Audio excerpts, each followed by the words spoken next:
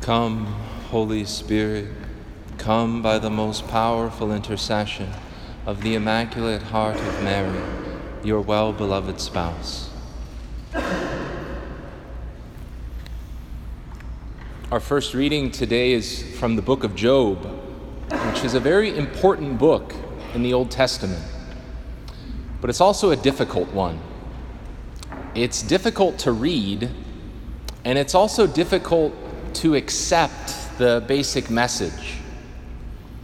Job was a man who was very devout, very religious, lived the law, tried to worship God as best as he could, and yet he experienced incredible hardship and loss and suffering. He lost his family, he lost his property, his livestock, his livelihood. He lost his physical health. He suffered physically, emotionally, spiritually, enormously. And the entire book is a dialogue about trying to find out the reason why. Why are all of these things happening to Job? And one of the things that's hard about reading that book is that at the end of it, there's not really an answer. Because at the end, God shows up. Job and his friends are kind of debating back and forth. They're trying to understand. And in the end, God shows up. And he doesn't give a very satisfying answer, at least in terms of our humanity and kind of what we would want him to say. He just basically says, I'm God, you're not.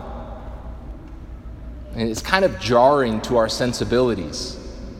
Right? God doesn't give an explanation to Job. He doesn't tell him all of the reasons why. He just basically presents this invitation.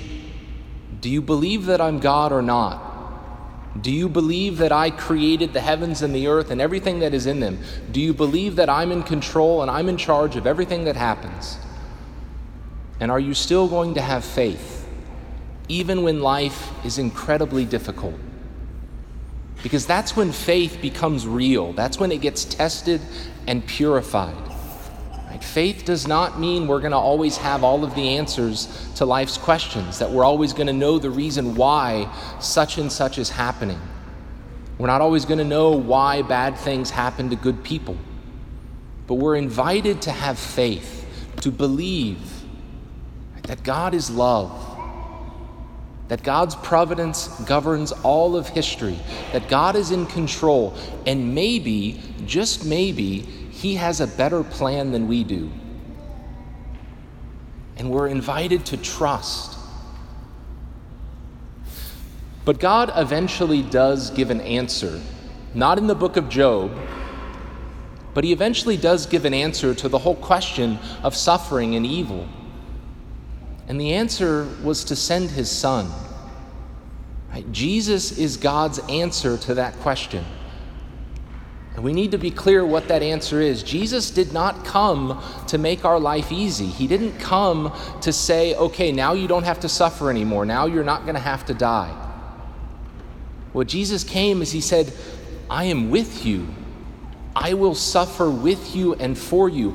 I will go before you. I will show you the way. I will die for you, as St. Paul said in our second reading, so that when we die, we can have that hope of eternal life. Right? Jesus came to be with us so that we wouldn't have to be alone, so that we may not always have all of the answers, but that we would know that God is with us, that he is concerned, that he does care, and that he promises to give us the grace that we need to carry our cross after him. But this requires great faith. It's not easy. And we see the need for this faith in our gospel today, which is one of the great episodes in the Gospels to really provide a great image for life on earth. The apostles are with Jesus. They're in the boat on the Sea of Galilee, and a storm comes upon them, which could be deadly. And the waves are crashing against the boat, and the boat is starting to fill up, and they're terrified. They're scared for their life. And Jesus is asleep. And they go to wake him up, and they say, "Teacher, do you not care that we are perishing?" Such an honest question, and I think an honest prayer that most of us, if not all of us, have at least wanted to say at different times in our life. God, do you not care that I'm suffering? Do you not care that these things are happening in the world? Do you not care that these things are happening in my family, or whatever the situation might be? We sometimes wonder, does God really care? It seems like he's asleep. Why isn't he doing anything? Right? And this gets to the heart of faith, right? That God is with us, that Jesus is with us, that he knows what's going on, and that he will step in to fix everything on his timeline, not on ours.